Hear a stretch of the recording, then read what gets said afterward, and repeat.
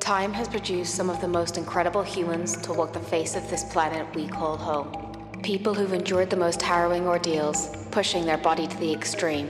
Whether it's plane crashes, abduction, jungle survival, or even medical anomalies, we explore them all. Who are these people?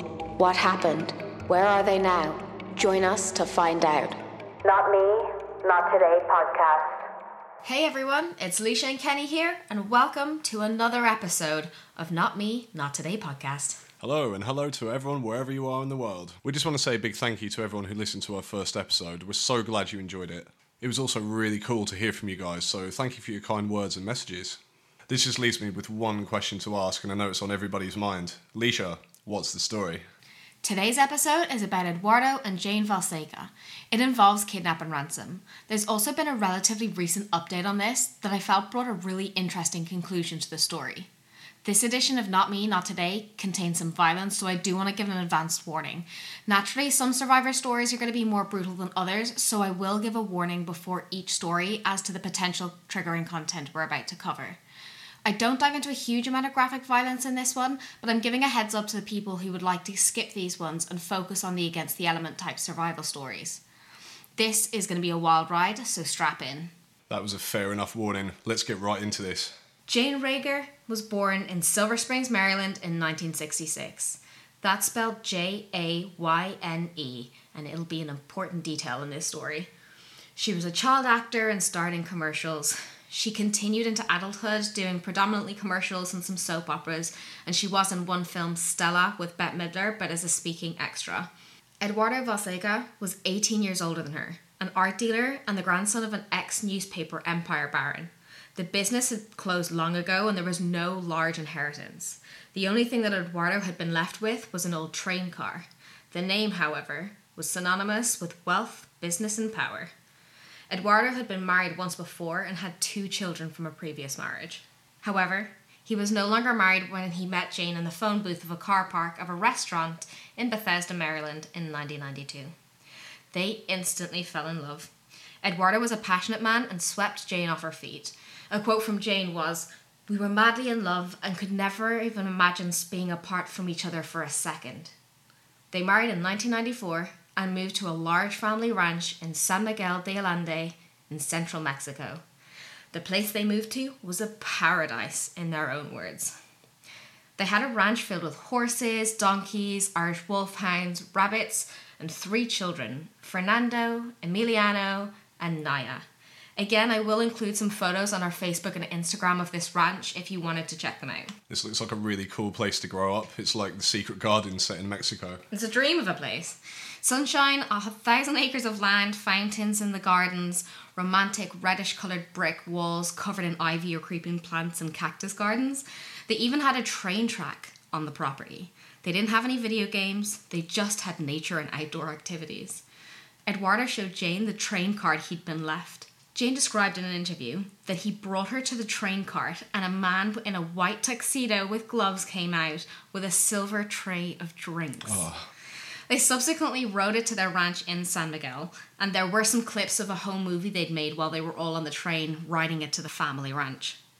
Jayne and Eduardo were lovely, passionate, hardworking people who decided to open up their own school after struggling to find a suitable one nearby. They established a Waldorf school with some other parents. Jayne worked in the school and it was her major passion. Eduardo had a slot as a panellist on a local TV show. What is a Waldorf school? So I hadn't a clue either what a Waldorf school was. It's an education based on Rudolf Steiner, the founder of anthroposophy. Which is what? Well, apparently they strive to develop people's intellectual, artistic, practical skills in an integrated and holistic manner, emphasising art and nature in its curriculum. It was built on the ranch just a quarter mile from the house. An average day for the Valsecas was dropping the kids to school, even though on occasion their son would ride one of the donkeys to school, which is the most Mexican thing ever, and I love it. That's so cool. Jayne would tend to the animals and the horses, and they also bred Irish wolfhounds. I saw Jayne mention in one interview that when the kids were small, they wanted to take the puppies in for show and tell because it was super exciting. But the puppies were too young, so she wouldn't really let them. But they had loads of friends, and they were really involved in the community. Jayne learned and spoke perfect Spanish, as did the children, so they were very much included and known. "Life was pretty perfect," was another quote I found from Jayne. On the day of June 13th, 2007, it started out as a pretty typical morning. They dropped the kids to school in their family Jeep a quarter of a mile from the ranch. It was a pretty rural road, barely 2 cars wide, no tarmac, red bumpy dirt road with sparse plants lining the sides and up the middle, tire tracks worn into the dirt. They were singing songs on the way and pulled into the car park. When they arrived, Jayne noticed that there was a small compact car that she hadn't seen before, and there was a man sitting inside with a khaki-coloured fisherman's hat and glasses. Jayne walked the children indoors and actually asked at reception if they knew who the man in the car was and if he was being helped. The staff said they didn't know who he was, but he could just be waiting for someone. Jayne said that she thought nothing more of it, and when she left to return to her car, she caught his eye and smiled at him. He smiled back, and she hopped into her car and they went to return to the house. Almost instantly, Jayne and Eduardo noticed the man in the compact car pull out behind them and start to follow their car. Which was pretty weird because it just leads back to their house. So they sped up, and so did he. A pickup truck pulled out and drove alongside them. The compact car peeled away and took a parallel side road. Now they're freaking out and driving quickly up their lane, hoping to make it back to the house, but the compact car pulled out in front of them where the lanes rejoined and slammed on the brakes. Oh my God, what is going on? Eduardo jammed his foot in the brakes and almost instantly the car from behind smashed into the back of them, pinning them between the 2 cars. Trapped. A man got out, came towards them with a hammer in one hand and a gun in the other. He hit Eduardo in the face with the hammer after smashing the window. Eduardo screamed, which terrified Jayne. A second man tore Jayne from the car. She reached out to steady herself, cutting her hand on the barbed wire fence that ran along the side of the road. The first thing she said was, "Please don't kill me, I have 3 children." The masked armed men ripped Eduardo out of the Jeep, then threw them both into the back of a waiting SUV in front. Men that were waiting inside the SUV put pillowcases over their heads and tightly bound their wrists and ankles with duct tape. Can we just take a moment to imagine this? What would be going through your mind? I just couldn't fathom it. Ooh. Well, Eduardo was blood spattered and hysterical in the back on Jayne's lap. This was starting to really piss off the captors, and they threatened him that if he didn't shut up, they were going to give him another one. She could feel the blood running down his arm and could hear him but couldn't see anything because, like Eduardo, she had a sack over her head. She didn't know where on earth they were going, so she tried to remember the turns that they took. Also, a wild fact here, but their son Emiliano was going on a school trip that day and said that the bus that they were on was behind a Jeep that drove wildly in front of them and screeched out, taking a turn onto a larger road. At the time, he had no idea that it contained his abducted parents and just thought it was some crazy reckless drivers. That's so crazy. I know. Well, eventually they stopped the car and the door opened and Eduardo was yanked out of the car. Jayne lifted the pillowcase just in time to see a car that contained Eduardo speed off.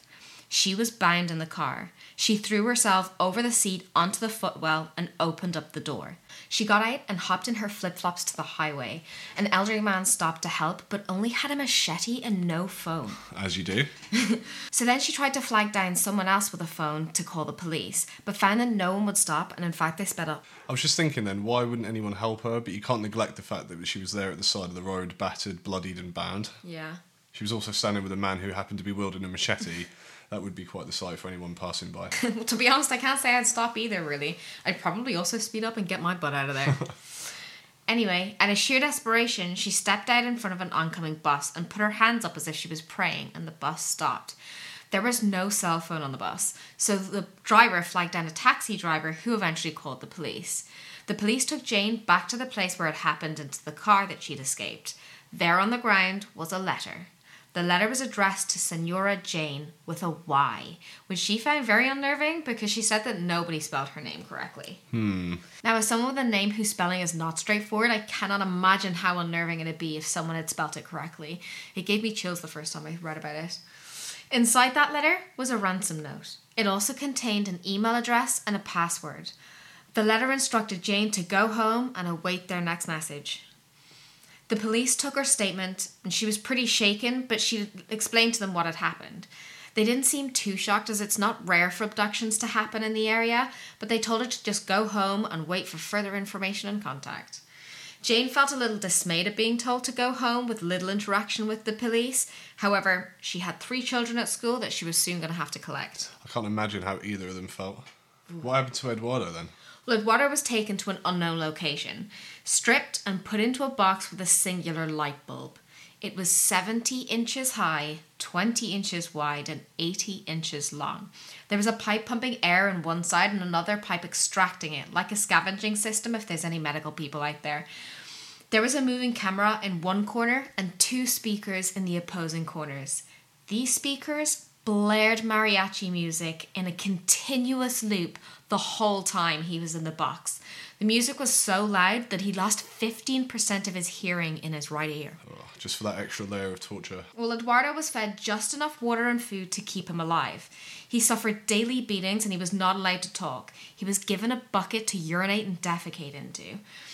In one interview, he said that the music would rarely stop playing.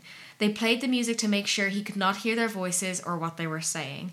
They would write him notes telling him that Jayne didn't care about him and that she'd moved a man into the house. The physical toll that would take on someone with the added psychological torment. And let's be real here, the thoughts in your head would be torment enough. Right? Well, Eduardo said the beatings and torture were so bad that he wished to die. However, he had nothing to kill himself with, so he was helpless in this prison. Jayne was advised by the police that she was going to have to wait, which was frustrating. She figured since it had just happened, they would be all over it. It would be treated as in progress, there would be amber type alerts, and every police car would be out looking for him, and it'd be over in just a few hours. But that's not how it worked, and she struggled to comprehend why. Which, to be honest, I struggled to comprehend too. Can you imagine how insanely frustrating that would be? You've just had your husband kidnapped. You've got some information on one car and the person involved and a letter, and you've gotten the police there pretty darn quickly. As far as you're concerned, your husband is only a few miles away and maybe still in the car on the roads, yet police are like, go home and wait it out. It must be so common for them that they just follow the procedure though and hope for the best. I'd want to hijack a car and go searching for him. Yeah. Even though I know it'd be futile, the rage and helplessness and frustration that must have been building up inside of her actually is unimaginable. Did they have any initial leads or anything? Police had some idea of who had done this, but not necessarily specific people. A group called the EPR. They were a rogue militia group that abducted people for ransom. The police told Jayne that this wasn't something that was going to be done quickly. They warned her that it could be weeks, if not months, before she would get her husband back. If she got him back. I read that over 5,000 people disappeared in Mexico in 2019 alone and they were never found. Whoa. You can appreciate this is not an out of the ordinary case for the police. What were Jayne's options? Well, in Mexico for this type of incident, there's 3 options. You can allow local police to do it. You can try get the equivalent of the FBI involved, which are known as the AFI in Mexico, or you can go private. Jayne chose to go private initially, and whilst at the crime scene, she called a private consultant who specialised in kidnappings and ransom negotiations, but this came at a hefty price. When she called private companies, they all had the right questions and seemed far more interested than the police. They would ask things like how many vehicles were involved, what did they say, can you describe the people, what did their guns look like. Once she gave them the information, they said it was a sophisticated operation and it was going to be expensive. It was far more than she could afford. Jayne decided to turn to the AFI for help. They told her to go home and await further contact from them. This was going to be a waiting game. Jayne, in shock, returned to her home with a police officer. When Jayne was home, she opened up the letter with her name on it. It contained the email address and password, and it had instructions to log on to the email with the encrypted password and wait for further information and instruction. She finally had to collect her kids from school. She didn't really want to tell her children that their father had been kidnapped, so she tried to keep it a secret and say that he was away on a business trip. That'd be so tough, so alone. Well, Fernando, their eldest son, was 12. Jayne knew that she couldn't keep it from him and would actually need him now to confide in and step up to help wherever possible. So she told him the truth and told him to keep it a secret from Emiliano and Naya, and was sworn to absolute secrecy to everyone. A few months later, she had no choice but to let her other children know about their father's abduction, but they were also sworn to absolute secrecy. She called her mother, also named Jayne, and told her what happened, and her mother dropped everything to pack a suitcase and be with her daughter. Naya said that she struggled to even wrap her head around it when she was told. She was only 6 years old and didn't even know what kidnapped was. They had to explain to her that bad guys stole her dad. Jayne awaited the arrival of the AFI agent that was supposed to be sent to her house. She got a call at 3 a.m. from a man asking to be collected from the bus station. When she got there, a young slim man in his early 20s greeted her in a t-shirt, a baseball cap and glasses. She asked him if he was even a police officer or if he had a gun. He was a police officer, but no, he did not have a gun. She was dumbfounded that after all of this, they sent her some kid without a gun and a car to protect her and her family and lead up her husband's investigation and negotiation. After they got back to the house though, she expressed her dismay and annoyance, and the officer said to her that if someone's watching the house, to have a big gun-toting police officer with a squad car is probably not what you want. Very smart move by them there. It makes total sense, doesn't it? Yeah, but initially you would think, what is going on and how is this young, unarmed man going to help me? He set up a space in the house where he could see everything that was going on there. He was older than he looked and experienced. After going over the information Jayne gave, he was almost entirely convinced this was the workings of the group called the EPR. And the outcome wasn't going to be great. He braced her that this was not going to be over quickly, but would be months, if not longer. So naturally, you're going to notice if someone disappears, and there are some people you're going to have to inform. Eduardo was a common face on TV who just one day disappeared. They reported nothing. However, this was an order from the AFI in case it was to anger the captors and put Eduardo in danger. That's another move you would think is so weird initially and also strange, but it makes complete sense at the same time. Mm-hmm. And Jayne was checking her email constantly, looking out for some hope and sign that Eduardo would be alive and any clue as to how she might find him. 5 agonising days passed before she finally received an email. It was a ransom email demanding the amount of $8 million. If she did not pay, they would torture or kill him. She was not to reply to the email, but to reply via adverts in the newspaper section. It had to be in code. God, like a Thomas Harris book. Exactly like that. She gave an example of the code they used. The main way they communicated with the captors was by using missing dog adverts and stuff in the local papers. They couldn't put out any more information and would just have to wait for the responses to come via email or coded replies in the newspaper. Jayne didn't have that money. Even the property, which would have sold for significantly less than $8 million, was in Eduardo's name, and she couldn't sell it even if she wanted to. If they did want the money, they'd pretty much taken the wrong Valseca. She sold everything she could in her name and that she had access to. The horses, sheep, machinery, everything. Eventually, the kidnappers realised that she had no access to the money and property, so they sent her an email with a collection point for the parcel. Jayne was terrified it was going to be Eduardo's fingers or body parts. They sent a man to collect it, and it contained blank signed IOU checks with Eduardo's signature. This would enable Jayne to ask local businesses for loans, but they were suspicious and wouldn't lend her the money. Remember, she's trying to keep Eduardo's kidnapping a secret. Jayne would receive letters from her husband begging for her to pay the ransom money, saying he was being tortured and couldn't take it any longer. He wondered if she even loved him at all. Each letter was like a dagger to her heart. The officer told her that the letters were not real and they were only a way to torment her mentally, break her down emotionally into giving them the money as soon as possible. They also sent her photos of him being beaten. Pictures I will also share on our Facebook and Instagram pages. Check those out, but they are graphic, so please be warned. Months went by and the threats got even worse. Jayne received a message saying that the kidnappers had had enough and they were going to shoot Eduardo. They sent her a picture of Eduardo, naked on the floor in a fetal position with a gunshot wound to the leg and that day's newspaper on top of him. Eduardo described that day as being hauled out of the box that he was being kept in and having his eyes duct tape shut. They told him they were going to shoot him. Then they shot him in the left leg, placed that day's newspaper on him and took a photo. The pain was like the bones exploded and tried to come out from the inside, he said in an episode of Dateline. Also, another side note on the story, Fernando, their 12-year-old son, broke into Jayne's email and read the emails and saw the pictures. He wanted to see what she was hiding and wanted to know, but wished he'd never looked. That would scar you for life. Definitely. The police officer that stayed with them throughout this whole ordeal coached her through it, and in the evenings they would prepare responses in the case of phone calls. He kept a whiteboard with pre-written responses on it close by in case the phone call ever happened. Did they ever call? 4 months into this, they did. One day, Jayne received a phone call. She'd been preparing for this moment for weeks. However, she'd been preparing herself mentally for a conversation with her husband's captors. What Jayne was not prepared for was for her husband to be demanding and pleading with her to pay the ransom money. Luckily, the police officer was by Jayne's side and coached her through the whole traumatic ordeal, encouraging her to read through the pre-written script. She mentioned that it was clear that he was reading some sort of script himself, as his tone wasn't normal and he sounded stiff. She said they both finished reading their scripts And then she said, "I love you." He said, "I love you too," and immediately they cut the call after he responded. She said his "I love you" reply made his character change, and you could tell that was really him.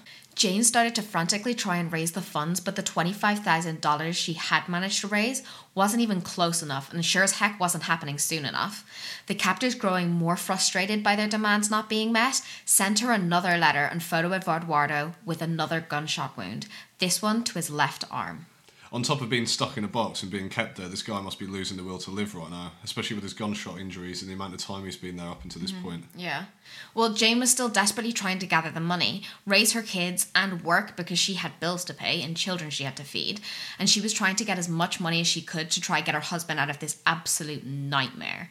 Jayne was also flying to the States for tests because she'd just discovered she had breast cancer. Oh my God, poor Jayne. Oh, that's awful. Emiliano came to her and gave her his piggy bank and said that she could have all of his money if it helped to get his dad back. Oh, that must have been really uplifting to have your 12-year-old be so positive about it and try to help, but just break your heart at the same time, wouldn't it? 100%. Other people had given up hope and would come up to Jayne to express their condolences like he was dead and speak about him in the past tense. So hard to deal with. The kids would hear stories from other kids about how their dad was dead, or that they would tell them that they'd heard they'd found his body. The kids were slowly resigning to the fact that they were not going to get their dad back. They tried to make their peace with it. It had been 6 months and all hope was starting to fade. Jayne eventually decided that if the house was being watched, she was going to be making some moves of her own. She hired a moving company to come with boxes and bubble wrap and rearrange the furniture and half-pack some of it so it looked like she was giving up and moving away. When she did, the tone of the emails that she received changed. They began to drop the amount of money they were asking for. Okay, so they're getting more desperate now. Yeah. She tried to gather money from friends and businesses, but people were hesitant. Were they going to get themselves involved in something? Would they become the targets themselves? Eventually, someone came forward to Jayne and offered to give her a large sum of money on the condition that they stay anonymous.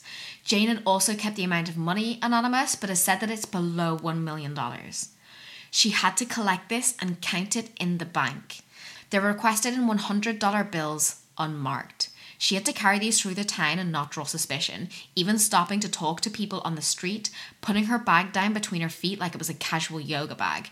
The AFI agent was still by her side, living in the house. Jayne had an agonising wait until the kidnappers finally agreed. However, it had to be dropped off to them in a secret location with no police. 2 brothers that worked on the ranch volunteered to drop off the money. Jayne first required proof that Eduardo was still alive. They sent this proof to her via a photo of Eduardo shaven in a white t-shirt holding that day's newspaper. The 2 brothers were told to go to one location where they found a note leading them to another location with another note, like a treasure map of clues to various locations. They were told to put a white lettered T on the side of their car. They figured this is probably to allow the car to be tracked and followed by the captors to make sure that it was a smoother and cleaner operation. Eventually, the brothers were led to the last location in clue. One was to go inside the warehouse with a bag of money. They figured they may not receive Eduardo right away, but they did not expect what happened next. Jayne and the police officer stationed at the house got a frantic phone call from the brother waiting inside the car. The brother who went into the warehouse didn't come back out. They kidnapped him too. Whoa, speechless. Well, Jayne was left with no money, no husband, and now one of her employees was taken. She felt desperate. It took the experienced negotiations officer by complete surprise. He was so shocked that he broke down. One of the kids found him crying and asked Jayne why he was crying. Can you imagine seeing that as a kid, this police officer crying over your dad? Yeah, the guy that's meant to protect you, advise you, and basically get your dad back is broken down in tears, defeated in your house. It's got to be the worst reassurance ever. I can't imagine it. Well, Jayne was glued to the phone, email and papers, keeping an eye out for any sign of her husband, or the hired man they had just abducted too. Fernando had his 13th birthday, and on a Dateline episode I watched, they showed him blowing out his candles. His wish was that his dad would come home. Oh, as any kid's wish would be. Mm-hmm. Well, the next morning, Jayne was preparing the children for school in the kitchen, washing up the dishes from breakfast, when she noticed a frail man outside the window, just beyond the wall. She froze, terrified it was someone watching her. The man got a little closer until he was almost at the back door. Jayne opened up the back door and couldn't believe this frail, limping, homeless-looking man was Eduardo. He almost collapsed into her arms. He wasn't able to speak very much. They were more like whispers. Jayne couldn't believe it. Oh, so he was just wandering around outside? Mm-hmm. I bet you couldn't believe he was actually there, actually home. I know. Can you imagine seeing that? The children saw him too and they freaked out and ran to him. Fernando said when he hugged his dad, he could feel all his bones, like his hips and his ribs. It was just something he was taken aback by. But I mean, your dad's just come home alive, so it's not like you're going to dwell on it. Eduardo asked Jayne for her banana pancakes whilst at the door. Oh. He said that whilst he was in the box in captivity, he had always dreamed of this moment, and in those fantasies, she was making his favourite banana pancakes, and he wanted it to be real. Jayne made those pancakes. That's tremendous. It's so nice. Well, Eduardo said when they released him, they brought him to a wall. It was a cemetery wall and told him to face it. They told him to count to 200. He was so terrified that he counted all the way to 200 without turning around. Well, yeah, every second, just in case. When he reached 200, he removed the sack from his head and looked around. He wandered to a bus stop and there was a man there. He asked for the directions to his town and the man confirmed that he was at the right bus stop. Eduardo had pesos in his pocket. Eduardo walked back up the lane to the ranch. That home stretch must have been so exciting. How long exactly was he kidnapped for then? Eduardo spent a total of 225 days in captivity. He lost 38 kilos. He said he was so shocked at his appearance as he hadn't seen himself in 7 months. The first time he saw himself in a mirror and he lifted his t-shirt, he had to pull it back down because he couldn't believe it was him. Jeez. He had severe malnutrition, liver damage, 3 broken ribs, a concussion and severe stomach infections. Not to forget the 2 healing gunshot wounds. But slowly he came back to life, gaining weight and healing. Eduardo would follow Jayne everywhere after that and he wouldn't let her out of his sight. You'd think that that's where this nightmare stops, but unfortunately for the Valsecas, it wasn't over yet. They were being watched. Oh God, Eduardo had returned, but basically the people who did it are still out there. There's so many questions left unanswered. Who did it? Where were they? Would they be caught? Would she ever get the money back?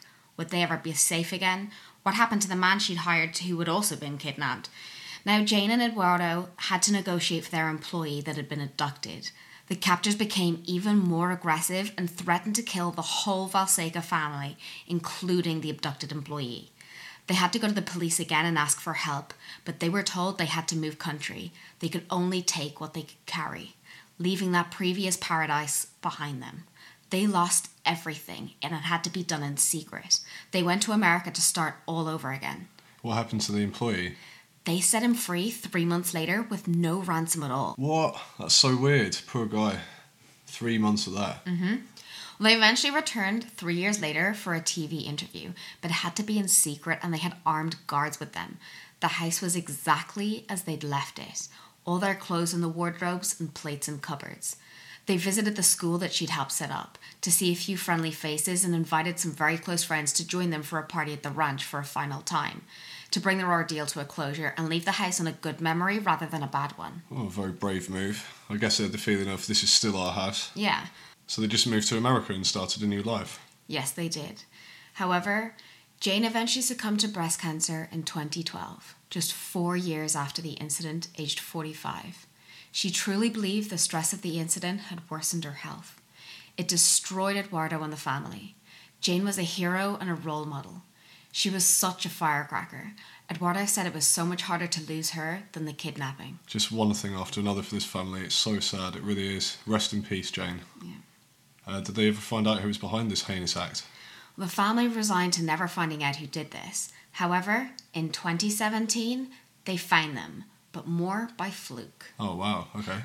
If you thought this emotional roller coaster was over, you were wrong, because we have one more crazy chapter in this story. It's about to get all kinds of wild up in here, so strap in for the conclusion. I'm ready. In 2017, a cab driver was asked to take a parcel to a location by a strange man who had offered him 10 times the fare to deliver it. The taxi driver immediately thought it was a bit weird, but started to really lose his shit when the man started to follow him in the car.